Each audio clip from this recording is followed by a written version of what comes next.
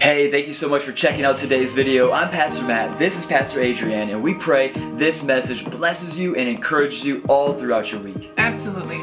For any more information on how to be praying with us or to become a part of our community or to give, please head on over to takeovergr.com.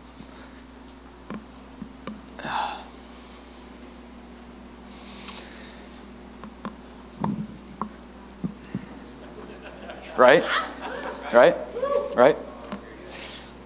That's what he does.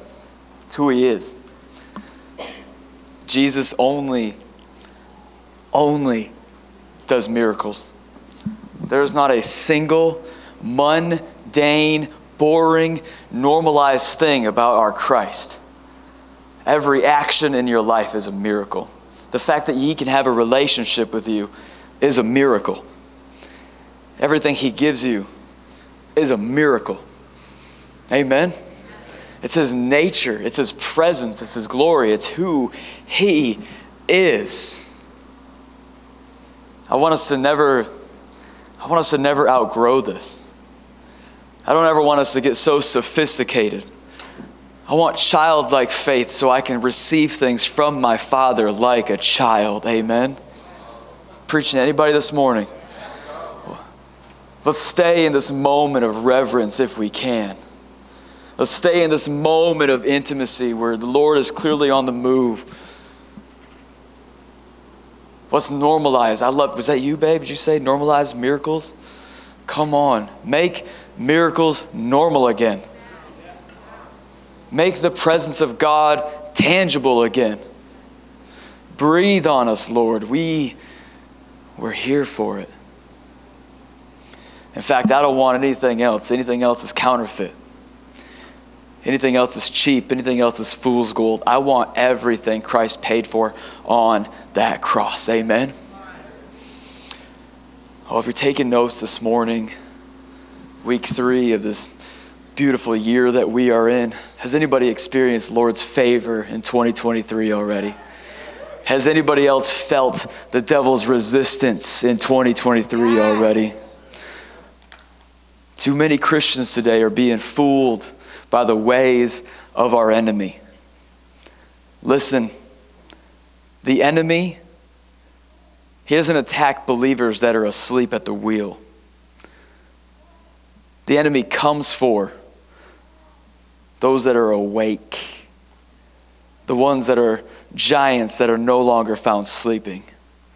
So if you're feeling the enemy's resistance outside of your own and my own personal sin issues and stupidity, because Lord knows we certainly get in our own way, don't we? But outside of that, if you're experiencing demonic presence, hell is just on your heels, you are feeling pushed back from the undertow, know that you are probably going in the right direction. You are probably right where Lord Jesus wants you. You are probably pursuing the things set above, and you need to keep going. The devil doesn't have to kill you if he can just stop you. He doesn't have to kill you if he can just detour you. Amen? The title of my message this morning is Seated in Glory. Seated in Glory. Seated in glory. We're going to be looking at the book of Ephesians this morning. If you have your Bibles, you can turn to Ephesians 2, 1 through 10. If not, it'll be up on the Sky Bible behind me. Can we just give it up for our entire worship and AV team for just minding the Spirit well, keeping in step with the Spirit. Amen. They hold it down for us.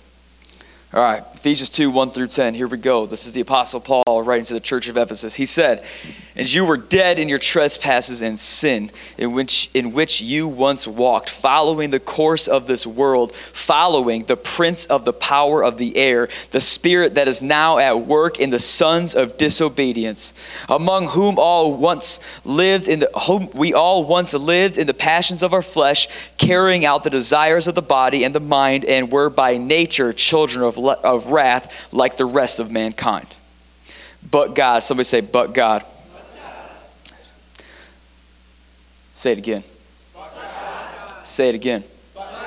Say it with everything in your body. But God, being rich in mercy, because of great, what? Because of great love with which he loved us. Even when we were dead in our trespasses and made us alive together with Christ. By grace you have been saved. Do I got anybody who's been saved in the house? And he raised us up with him, and he seated us with him in the heavenly places in Christ Jesus, so that in the coming ages he might show the immeasurable riches of his grace and kindness towards us in Christ Jesus. For by grace, for by what? For by grace you have been saved through faith. And this is not your own doing, it is the gift of God, not a result of works, so that no one may boast. For we are his workmanship, created in Christ Jesus for good works, which God prepared beforehand that we should walk in them. We're going to pray, and we're going to let the Lord take us somewhere today. Does that sound good? Does that sound good? Father, Father, we just take a step back and we acknowledge you, we acknowledge you, we acknowledge you, God. You are alive and you are active. Your word is sharper than any double-edged sword. You can pierce between bone and marrow, spirit and soul. God, you get down between the atoms and you cut us to the quick, Lord. You cut us from our sin. You cut us from all these things that are still considered undesirable of our old life, Lord, and you renew and you resuscitate and you resurrect and you bring us to this place of being a blameless, spotless bride. King Jesus, right now, Lord, we're about to explore something that is a mystery. Father, we're about to dive into a place, Father, that frankly, so many of your sons and daughters have given up trying to understand. And Lord, today, help me not to preach this to a place of understanding, Lord, but draw us into the great romance of the universe, of a mystery, of you drawing us closer unto yourself, Lord. We love what David said, that it is to the glory of God to conceal things so man will search him out. So Lord, be with us today. Make us comfortable in mystery and lead us closer to you. Holy Spirit, come. Every other spirit, go back to hell. And Holy Spirit, begin a great work in us today that we might live here sounding like, looking like, acting like Jesus. And all the saints in the place said, Amen. Amen. Seated in glory, seated in glory, seated in glory. This is one of my favorite portions of Scripture. It's a place that I go back to frequently because for me and God, my personal relationship with Him. Listen, understand this. I actually have a personal relationship with God. My relationship with God isn't contingent upon you. Isn't contingent upon being a pastor. Isn't contingent upon being a preacher. No. My love, my relationship, my going abouts with Jesus, my life with Him is because He is the Savior of my soul, not my employer. And so for me, this portion of Scripture, it's more than just me bringing you a word today to feed you. No. This is in my bones. Because there's so much here that the Apostle Paul is preaching about, that he is reaching out to his church about, that I think for sure the church in America, but for sure, shout me down a little, man, but for sure the church in the Midwest region needs a revelation of. Listen, you and me, no one else is coming. Do you hear me? It's you and me. We're the after me's. No one else is coming. We don't get to leave this for the next generation. We don't get to leave it for the kids that are coming up and take over. Kids, we don't get to leave it for them. Sin doesn't stop itself. Evil doesn't stop itself. Sin has to be acted upon. Evil has to be stopped. You and I, we are Christians. Which means what? Little Christs. And what is a Christ? But Jesus' birthright, His messiahship, Savior. And we are called into that same role. To go into all the world and contend for Jesus and his gospels. Amen. We live in a time and place that is in desperate need of the breath of God. The breath of God. There are just dry, dead, brittle bones riddled throughout the Midwest region. That is our responsibility. We are called to this place. And God is looking for a church that will say, not on my watch. We will get on the watchtower. We will sound the trumpet and the alarm, and we will see God's glory come about in the Midwest region.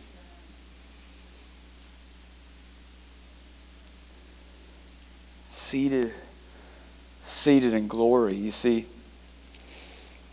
the Apostle Paul, he's writing to the church in Ephesus, and I really love the church in Ephesus because not only is it one of the few churches that Paul oversees that doesn't really have a whole lot of issues going on. In fact, they're doing great. You know, he's so celebratory of what they're doing and what they're seeing because they have gotten this. They've got it in their bones. They have realized that in the midst of their city, in the midst of the culture of which they're in, that God is just breathing on their church. And can I tell you this?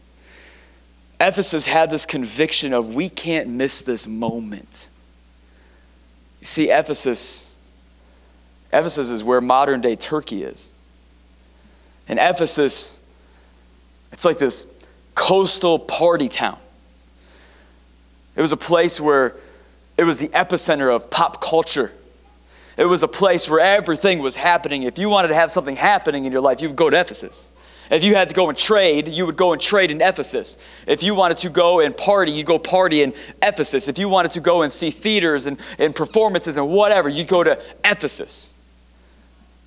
Problem is, if you wanted to do and partake and experience the nightlife and the high life and the big city life that Ephesus offers. In fact, a lot of people would go there specifically to meet a spouse. Problem is, Ephesus was set up around something called Diana or Artemis worship, depending on if you were Greek or Armenian. But at the end of the day, this false goddess, she's the same thing. She is this goddess of fertility. And what would happen is that there was this temple that was constructed for her, but in that temple was the bank, in that temple was the theater, in that temple was the arts, in that temple was the market, in that temple was everything. You couldn't even go and pay your taxes without entering her temple. And the problem with her temple is that it's not just something constructed in place of. No. How many of you know if you go to a place of worship, worship is supposed to take place? And worship happened there. Problem is, her version of worship, their version of worship, what they chose to do, well, it was about 1,000 prostitutes getting together and having sex with anybody and everybody and claiming it as worship. So you can tell that Ephesus itself is quite the depraved place, where anything and anything goes with anybody at any time.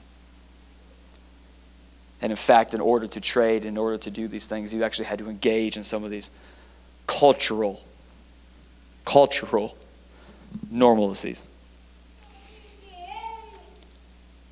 What's wild to me is that the Apostle Paul is writing to a church. Listen, he pastored this church. He was there for a long time. He leaves it to his spiritual son, Timothy, that he raises up in the faith. And this church, when Paul's done with it and leaves it in Timothy's hands, is 10,000 people large. And here we are in America just trying to tear down the mega church. Friends, we haven't seen a mega church. I don't care how big it gets. We have not seen 10,000 people who have been rescued out of that sinful culture, born again, born anew, living lives on fire. But that's what we're going after, right? Because we want to be the burning ones. We want to be the people that Jesus can burn upon. We want to see fire upon the earth. Amen? And the reason we haven't seen this is because of this. 10,000 people rescued off sin and lust, where everything revolved around that. Ephesus at the time was only 250,000 people. 10,000 of them were found in the church. Do you know how many people were around in the world at this point in time? 300 million. We got like 8 billion people on the earth now? 300 million people. 250,000 of them in this epicenter called Ephesus. And 10,000 of them were Christians in the same church. That's who Paul's writing to. People that can be burned upon.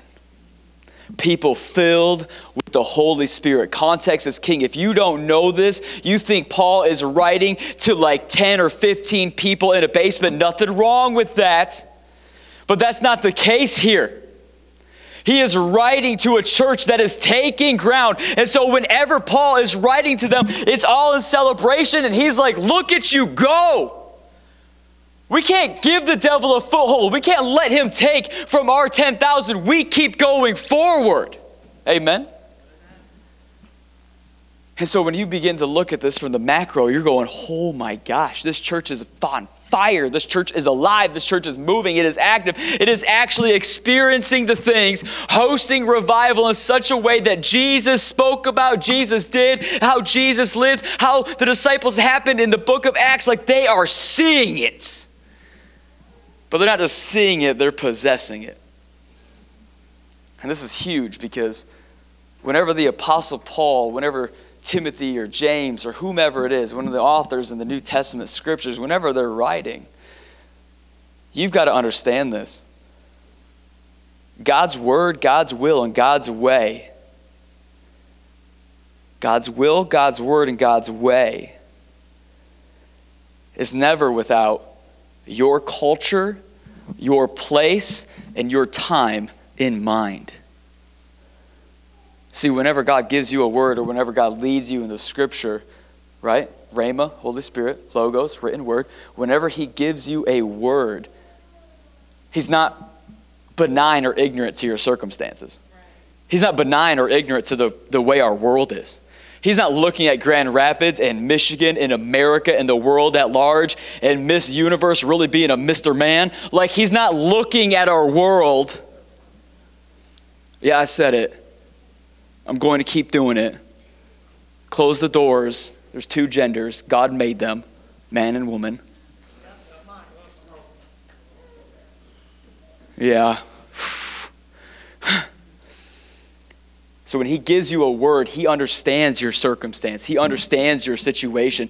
And this word today, friends, hear me today. It isn't to an ancient people at an ancient time by a dead God. It is by a living God for all people at all times so that you can live out in all righteousness at all unrighteous times. Am I preaching to anybody this morning?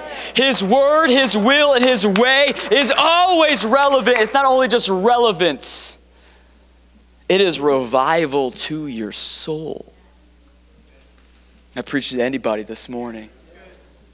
So the Apostle Paul, I love this. He starts off, he goes right into the second part. Now obviously this is all one letter, so they would have gotten through the pleasantries of the first one and some of the celebratory stuff of the first one. And then all of a sudden he pumps the brakes and he hits them with a skirt and he goes, so while you were dead in your sin and trespasses, and it's like, all right.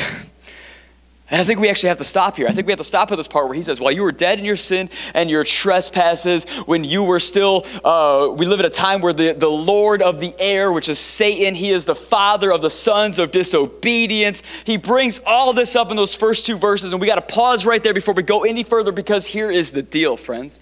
We live in America, and I love this country. I'm grateful for all the rules and the laws and the things that we're able to do here and the freedoms that we've gotten and the people who laid their lives down for us to have them. I'm also grateful for the people, our forefathers, not just of this country, but the forefathers of the Word of God, who went through being martyred, who went through being hung at the stake, who went through being boiled in oil to ensure that you and I would have the Gospels, have the Word of God, have the ability to have a relationship with Jesus here and now. People actually gave their lives so we can meet here. But we're so far removed that we forget about it.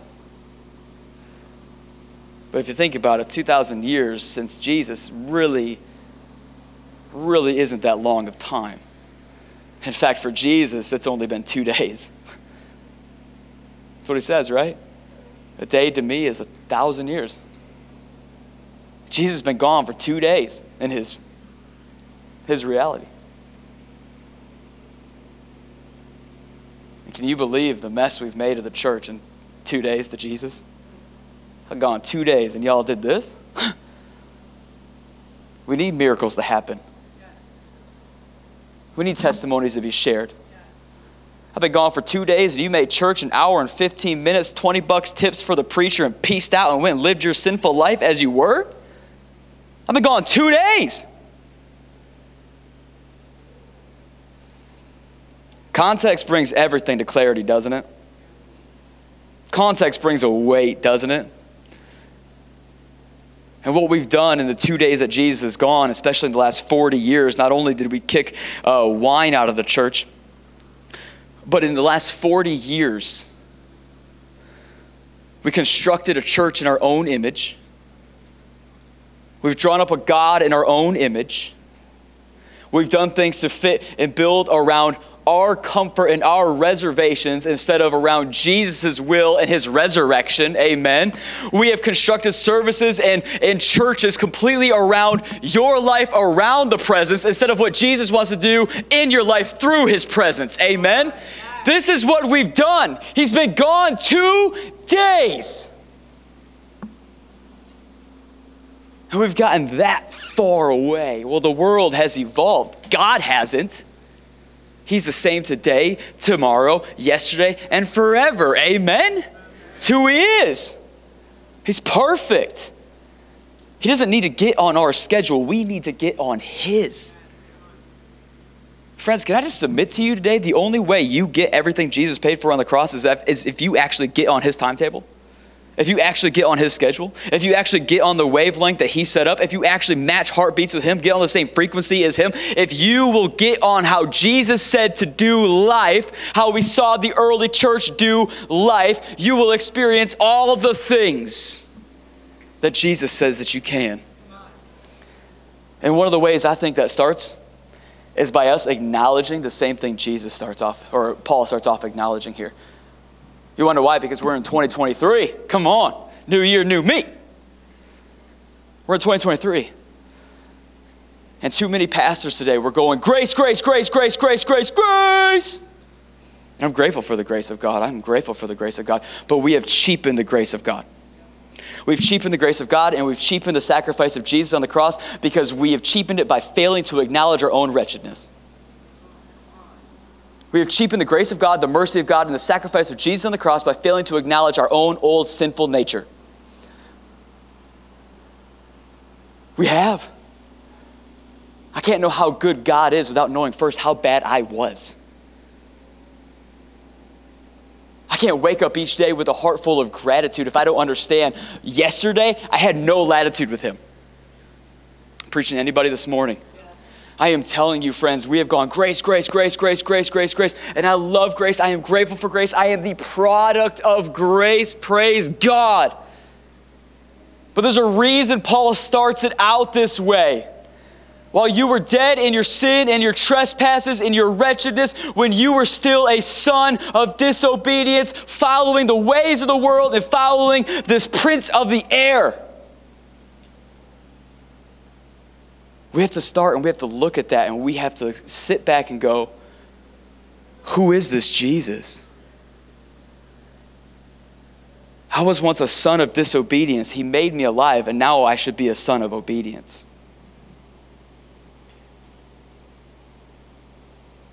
You see, I think the reason we've cheapened grace and we've cheapened mercy and we've cheapened the sacrifice of Jesus on the cross is because at our core, and I think we need to acknowledge this so we can uproot it in our lives. I think at our core, at some point along the way, we lost the plot and we decided that we were going to desire the things of Jesus over Jesus himself.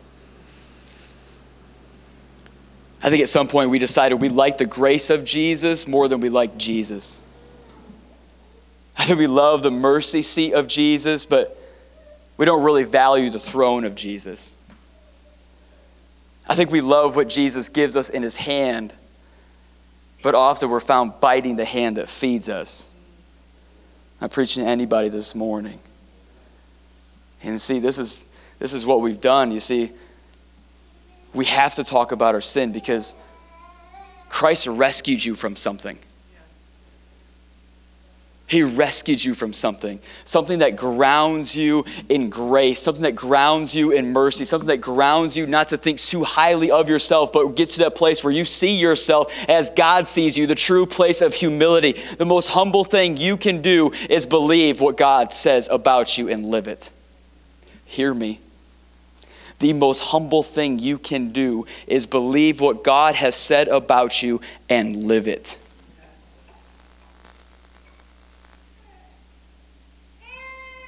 And then we got to talk about Mr. Satan himself. See, a lot of churches, we don't preach about sin. We'd rather talk about grace. Or we don't talk about Satan. We'd rather talk about Jesus. But the Jesus we're talking about is all grace, grace, grace, grace, grace, and no warning, no red flag, no wrath, no hell, no none of it, but he's all of it. Listen, I can't tell you how many churches and how many pastors I've had that I've talked to that's like, well, brother, why would we talk about bad news when we got good news? It's the bad news that makes the good news good news. Yeah, that's right. Come on. Well, why would we want to talk about the little guy when we got the big guy? Because nobody talks about the little guy more than the big guy. Look in the Bible. Nobody preached about Satan more than Jesus. Any person who was ever used by God in the scriptures faced temptation of the devil, had demons come after them, faced evil principalities of darkness of unseen places. I mean, it's a part of it. It's a large part of it. Friends, if we never talked about the devil, you would be ill-equipped for the fight ahead of you. How dare I lead you into salvation only for you to be a sheep left to the wolves? No, we can't do that. If you don't know your enemy, you won't know how to fight him. And worse off, Peter describes the devil. Listen to what Peter says. I love Peter. Peter says, he roars around like a roaring lion seeking whom he shall devour. Listen, like a roaring lion. Listen, if we don't equip you and tell you who Satan is, you will be fooled by Satan's ways. Worse off, if we don't tell you who Satan is and we don't tell you about his ways, you may get to a place in life where you can't differentiate between his ways and God's ways because you don't know the roar of a lion and a false lion.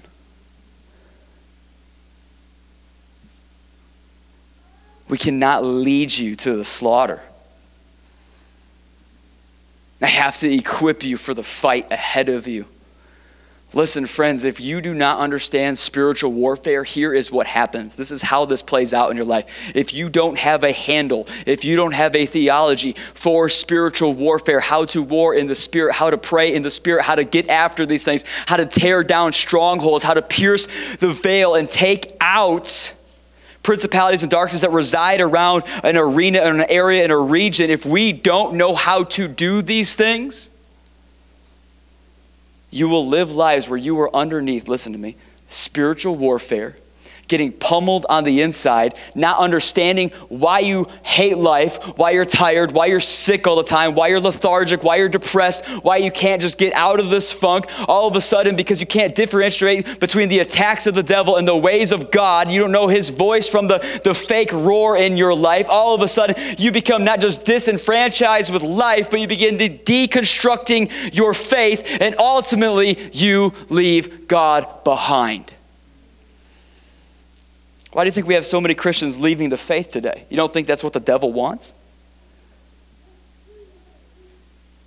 You don't think that's what the devil wants? So many Christians are deconstructing and leaving their faith, leaving the church, leaving the bride that Jesus Christ himself instituted and set up. I don't care how many times you say, no, I'm leaving what man built. God uses men.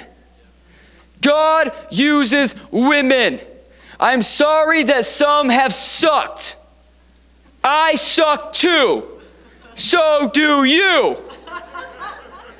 And we all need Jesus. Yes, amen. Amen? And we need to be equipped. Because you will blow up your life and you will blow up your faith and you will blow out. And you will leave this place separated. Separated. Sin separates. You will be separated again from God. I'm not talking about losing your salvation. I'm talking about forfeiting it. Paul says we have to contend for faith. Well, these people aren't contending for faith. No, instead, they've grown disillusioned because pastors are more scared of their sheep than they are their Christ.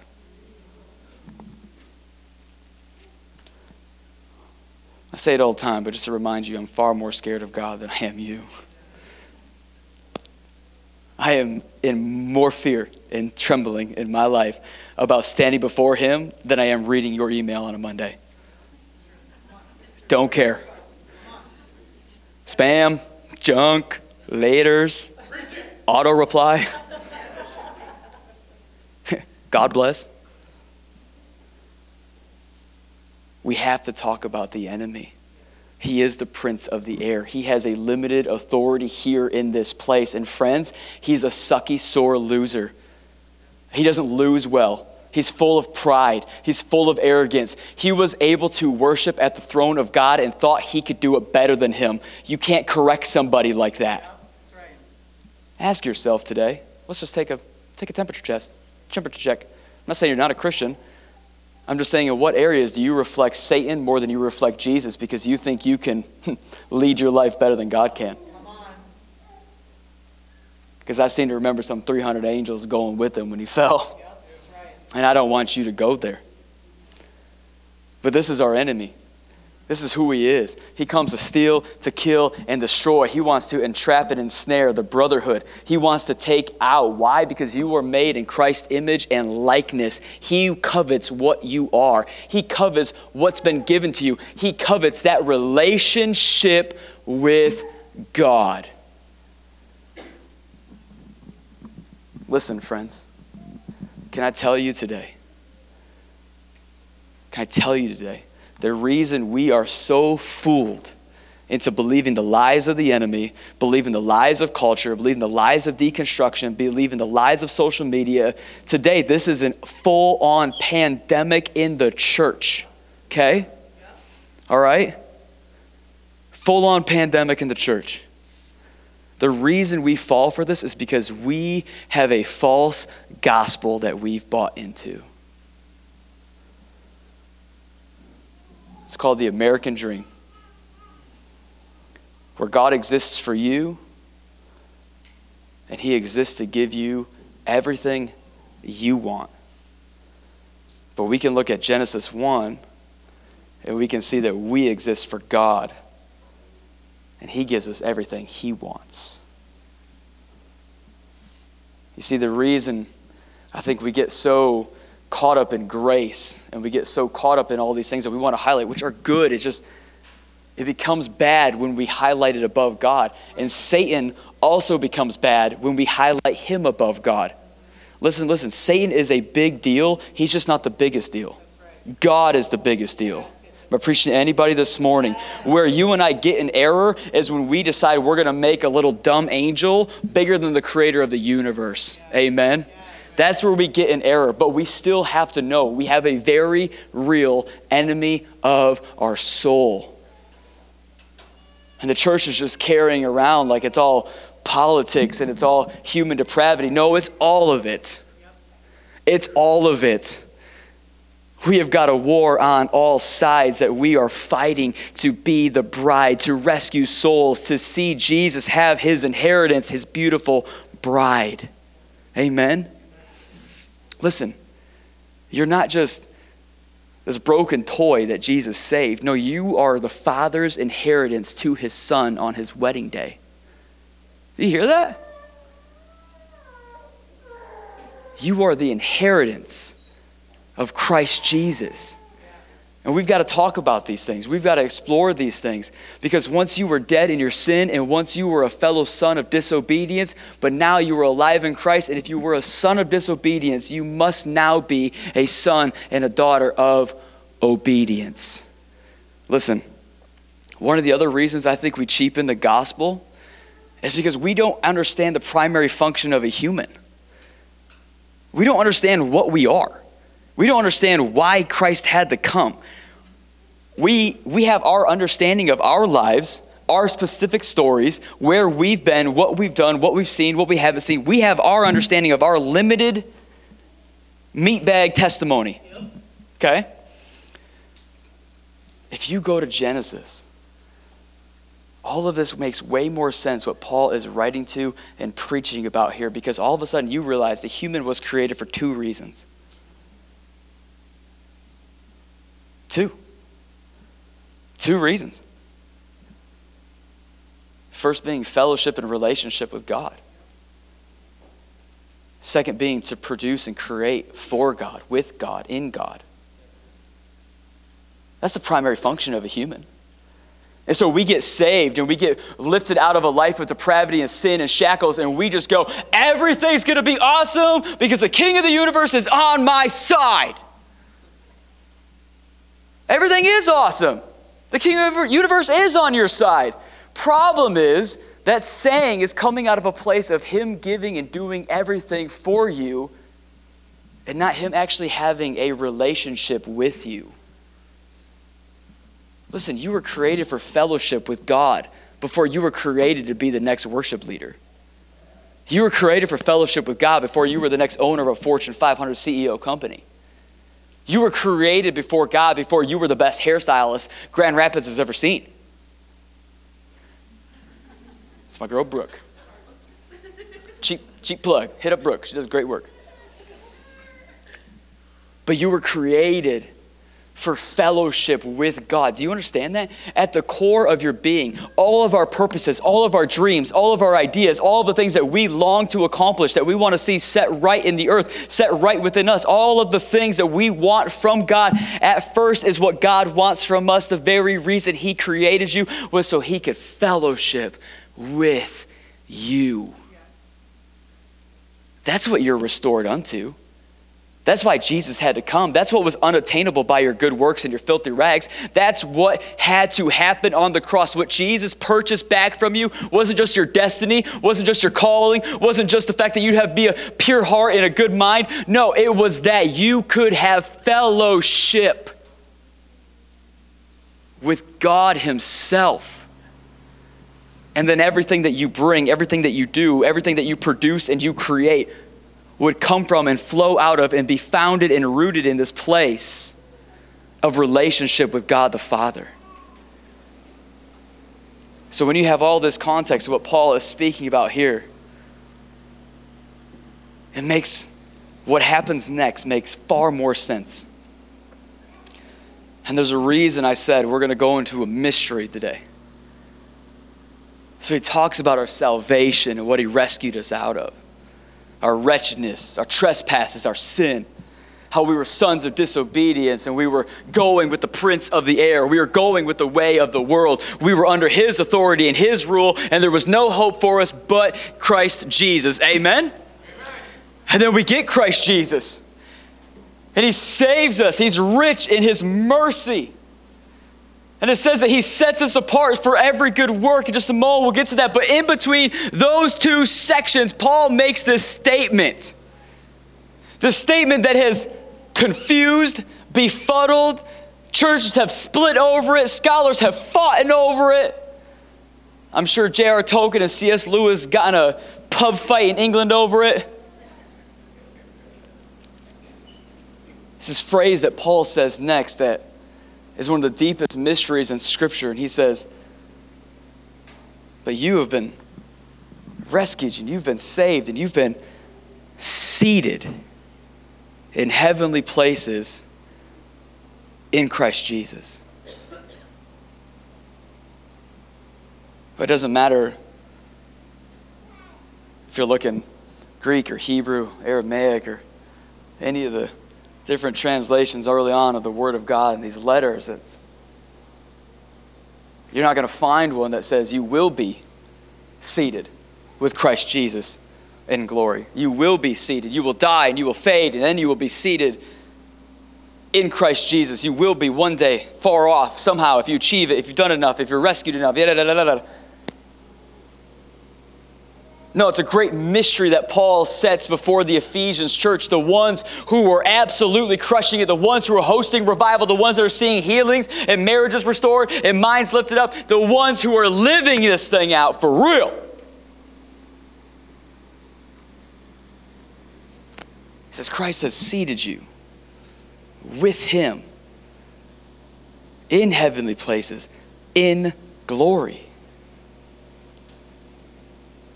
This isn't later. This is now.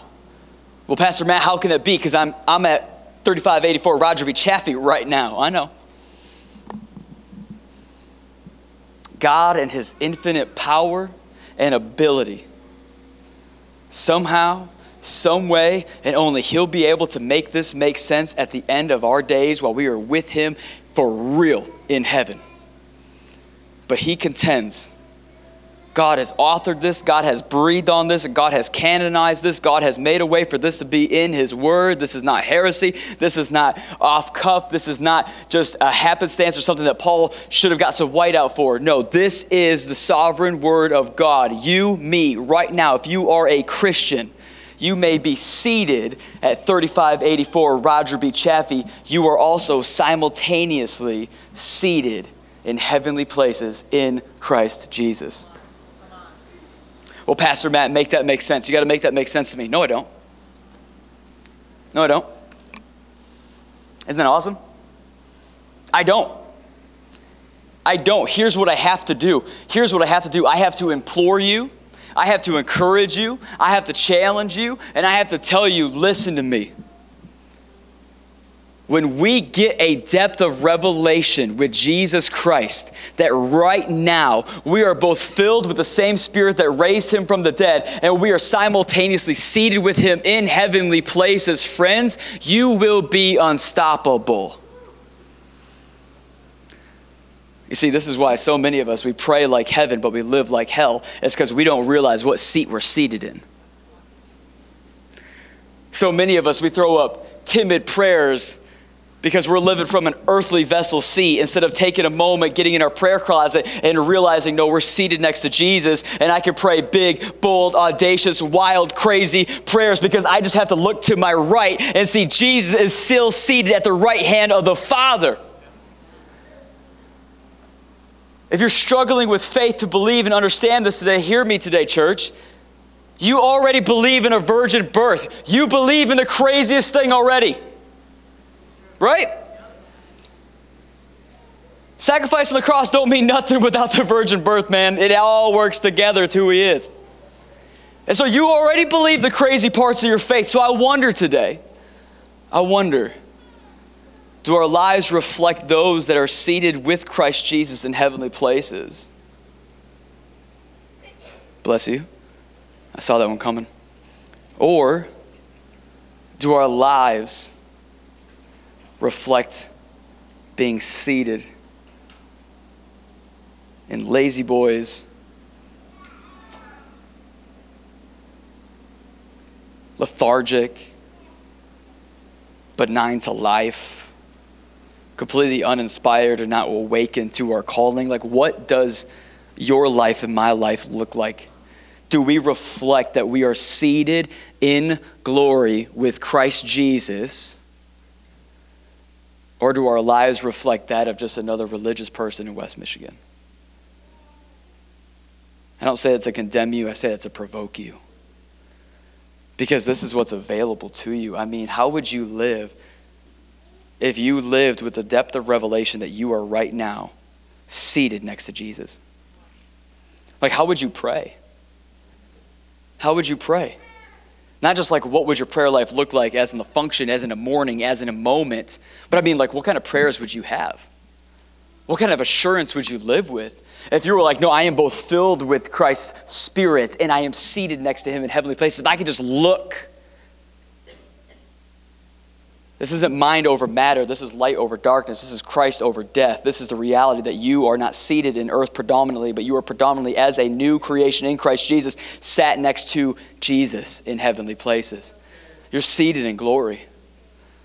Listen, friends, we're talking about being the fire upon the earth, being the fruition and fulfillment of Jesus' grand desire in the earth. To be the fire upon the earth. That is what we're talking about this season. That's where we're going. This is what we're achieving. This is what we are aiming for. Friends, let me tell you, we need to first get a working definition of the word glory. We do. Because Paul is saying, you are seated right now in heavenly places in Christ Jesus, in his glory, with him, right? This is what we're talking about. What comes to mind when I say the word glory? Because we live in 2023, and I can tell you what the world's definition of glory is. And unfortunately, it's a bird bath deep and a mile wide, and it's most Christians' definition of glory as well. So what is it, Pastor Matt? It's fame, notoriety, trendiness, infamy, vogue, sexy, in the zeitgeist, in the conversation, popular. We think of glory as if it's some fame that can be obtained. We think of glory as if it's some sort of infamy in the earth where the conversation just finally got around. We think of glory as something so shallow, something so mile wide that anybody can obtain it, and it's not really special once you have it. But then I start thinking about the context of Scripture. I start thinking about what Paul would know as a Jewish man. I start thinking about what everyone in the Old Testament spoke about. Like, do you realize that when God's glory was going to pass by Moses, he said, show me your glory. God's like, if I show you my glory, you melt. So God takes Moses and he stuffs him in a rock so that he could pass by it. It says that Moses just gets a glimpse, just gets a peek of his backside. Can I tell you, Moses has gotten more of a glimpse and a peek at God's glory on his backside stuffed in a rock than most Christians have in the last 40 years. Yep, that's true. Come on. Yep. You see, glory, we got to get a working definition of it. It's not just fame. It's not just notoriety. It's not just status and stature. No, this all falls short. Glory, when he talks about the glory, fell upon Mount Sinai and it burned it. Mount Sinai is still burnt to this day. You could check it out. It's called Google Earth. Okay? Still black tip. Charred, fried, burnt. Glory happened. But what is glory? Glory is his fire. Glory is his person. Glory is his presence. Glory is his very nature. It's his warmth, it's his glow, it's his life, it's his embodiment.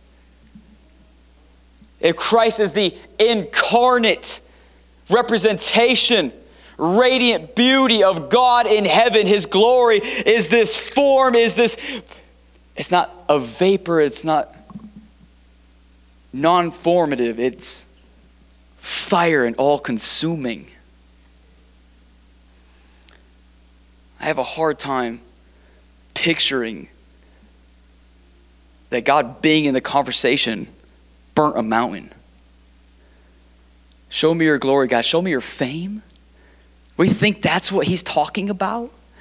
But yet so many Christians, we operate that way. So many of us, we read these scriptures and we have no working definition of what God's glory actually is. His glory is his person. It is his presence. It is his fire. It is his power. There's a reason Moses had to be stuffed in a rock. And yet, somebody say, and yet, Paul is making the claim right here that you and I are right now. We don't only just have the Holy Spirit on the inside of us, the same Spirit that raised Christ Jesus from the dead. We have the same seating in Christ Jesus in heavenly places. So I want to ask you today, are you living from earth up or heaven down? What's your marriage look like? Earth up, heaven down. What's your purity look like? Earth up or heaven down? Because we're supposed to be conduits of glory, right? On earth as it is in heaven is supposed to be our prayer. It's supposed to be our mission. It's supposed to be our life and our breath. It's what we give our lives for, is to see heaven invade earth. Amen? That's what we're called to be. We're called to be conduits of glory. I wonder, do we live as Christian consumers of glory instead of Christian conduits of glory? Glory is supposed to flow heaven down through us. He has a plan. He has a purpose. His glory is to flow through his bride. We are to terraform this place with his glory. Am I preaching to anybody this morning? We are called to already both be here and there and live a life that reflects such. But I wonder, do you recognize that you are seated in heavenly places? See, this is why it's a mystery, is because we don't have a framework to put this in cognitive terms. We don't have a way of going, what does this mean? Because we've never seen something before. But what we have seen is that we know that Jesus is what? Son of man, right? That's his man nature. He's also Son of God. That's his God nature. Did you know that Jesus, when he prayed with his eyes open? Jesus prayed with his eyes open. I've recently got it convicted that I'm to pray with my eyes open. Why? Because he's the firstborn among many brothers. Am I trying to be accounted among them? Am I a part of those many brothers? Are you a part of those many brothers? The reason he did that was because he understood he's living from here and here. We think we're 3D. No, we're two-dimensional. Is it high concept? Absolutely. Is it biblical? 100%. Is it confusing? Incredibly. But you will live ill-equipped on this earth if you fail to recognize that you are already seated in heavenly places. Worship team, you can make your way up here. Keep focused on me while the worship team is doing that. Listen. Because what happens next in this portion of Scripture is desperately needed to be understood. Because the only way, in my understanding, that this makes sense is if you understand why you would be currently seated in heavenly places. See, you're called to be filled with the Holy Spirit and recognize that you are already seated in glory. Because it's being seated in glory that burns you. It's being seated in glory that changes you. It's being seated in glory that the sanctification process can begin, where God can burn away what he can do and the Holy Spirit can renew in you what he can do. It's where we put our hands to the plow and we say, I'm getting this out of my life. I'm putting to death this sin because I've got good works. Hear me today. Paul says to the Ephesian church, God has prepared, hear that word, prepared. He has prepared works for you to do. First of all, those works that he's prepared for you can only be accomplished when you're seated in heavenly places. Those good works that he's prepared for you can only happen, can only come to fruition, can only succeed this side of heaven is if you decide to cognitively, today I am going to live seated in heavenly places. But hear this. Hear this. He prepared them for you. Which means whether you feel ready or not is irrelevant. He prepared them for you. Which means whether your demonic Enneagram number is a 4 or an 8 is irrelevant. He prepared them for you. Whether the demonic introvert or extrovert is your label or not, he prepared you for it. The last thing he was concerned about when he prepared good works for you and seated him in heavenly places was your personality contest. Whether you are an introvert or an extrovert. Friends, when we stand before God at the end of our life and give an account, guess what's not going to fly for not fulfilling the Great Commission? Sorry, I'm an Enneagram 2.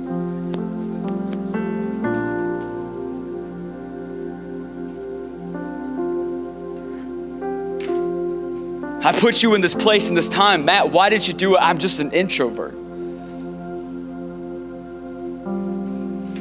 Who told you that? When did God come down from heaven and tell you you were a 2 and you were shy? Tell you you were an extrovert and you were loud? Because right here it says you are his workmanship, his craftsmanship. You are the master's masterpiece. And he prepared every good work for you. How you feel about yourself is irrelevant.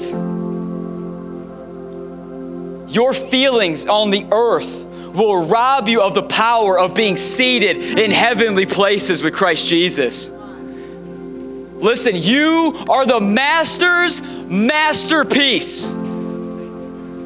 He has a plan that he prepared.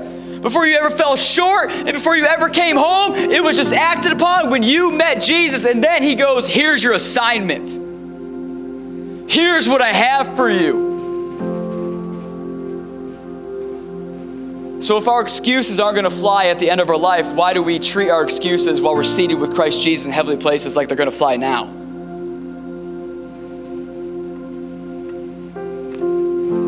I wonder. Would you stand?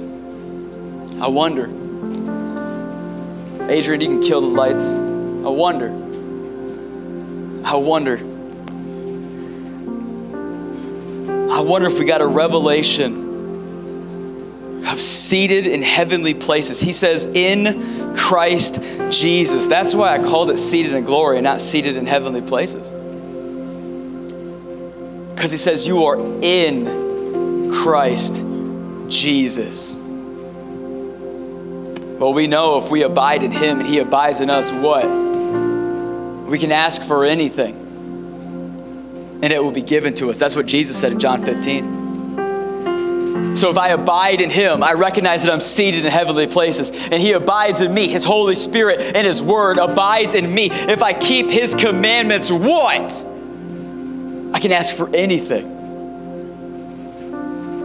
But it's not anything out of selfish ambition.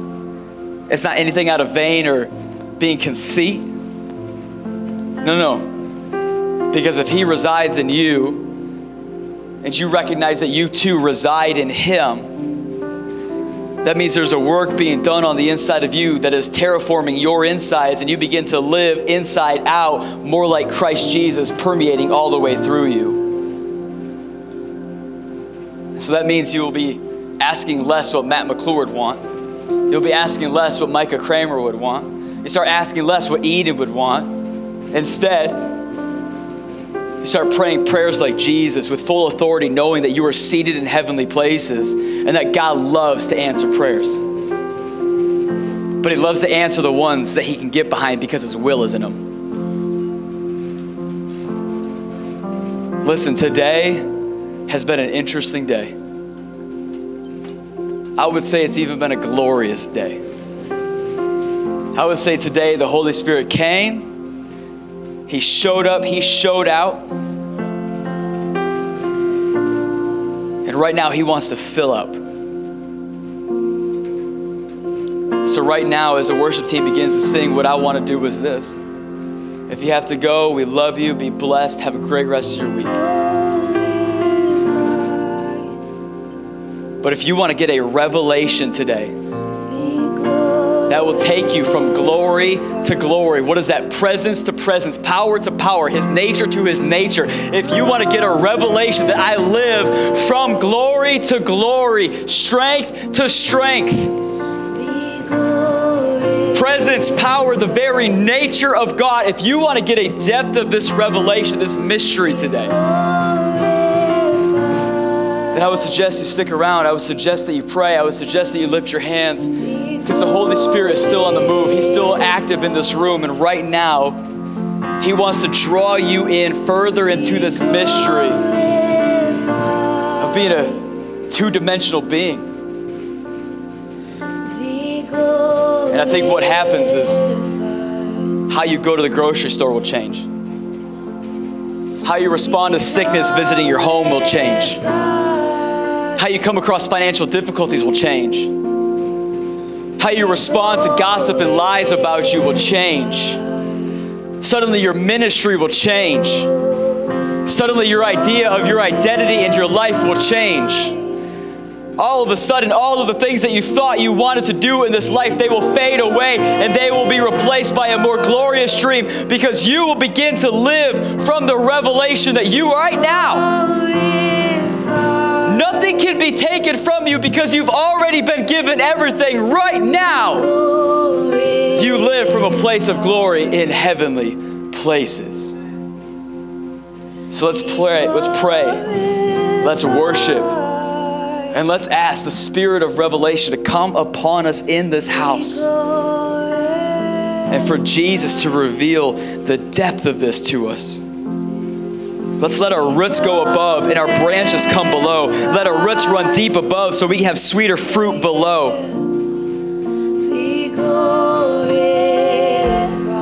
And let's truly see this upside down kingdom of heaven be the upside down kingdom of heaven, the way Jesus paid for and purchased and sacrificed his life for on the cross. Amen. Let's worship.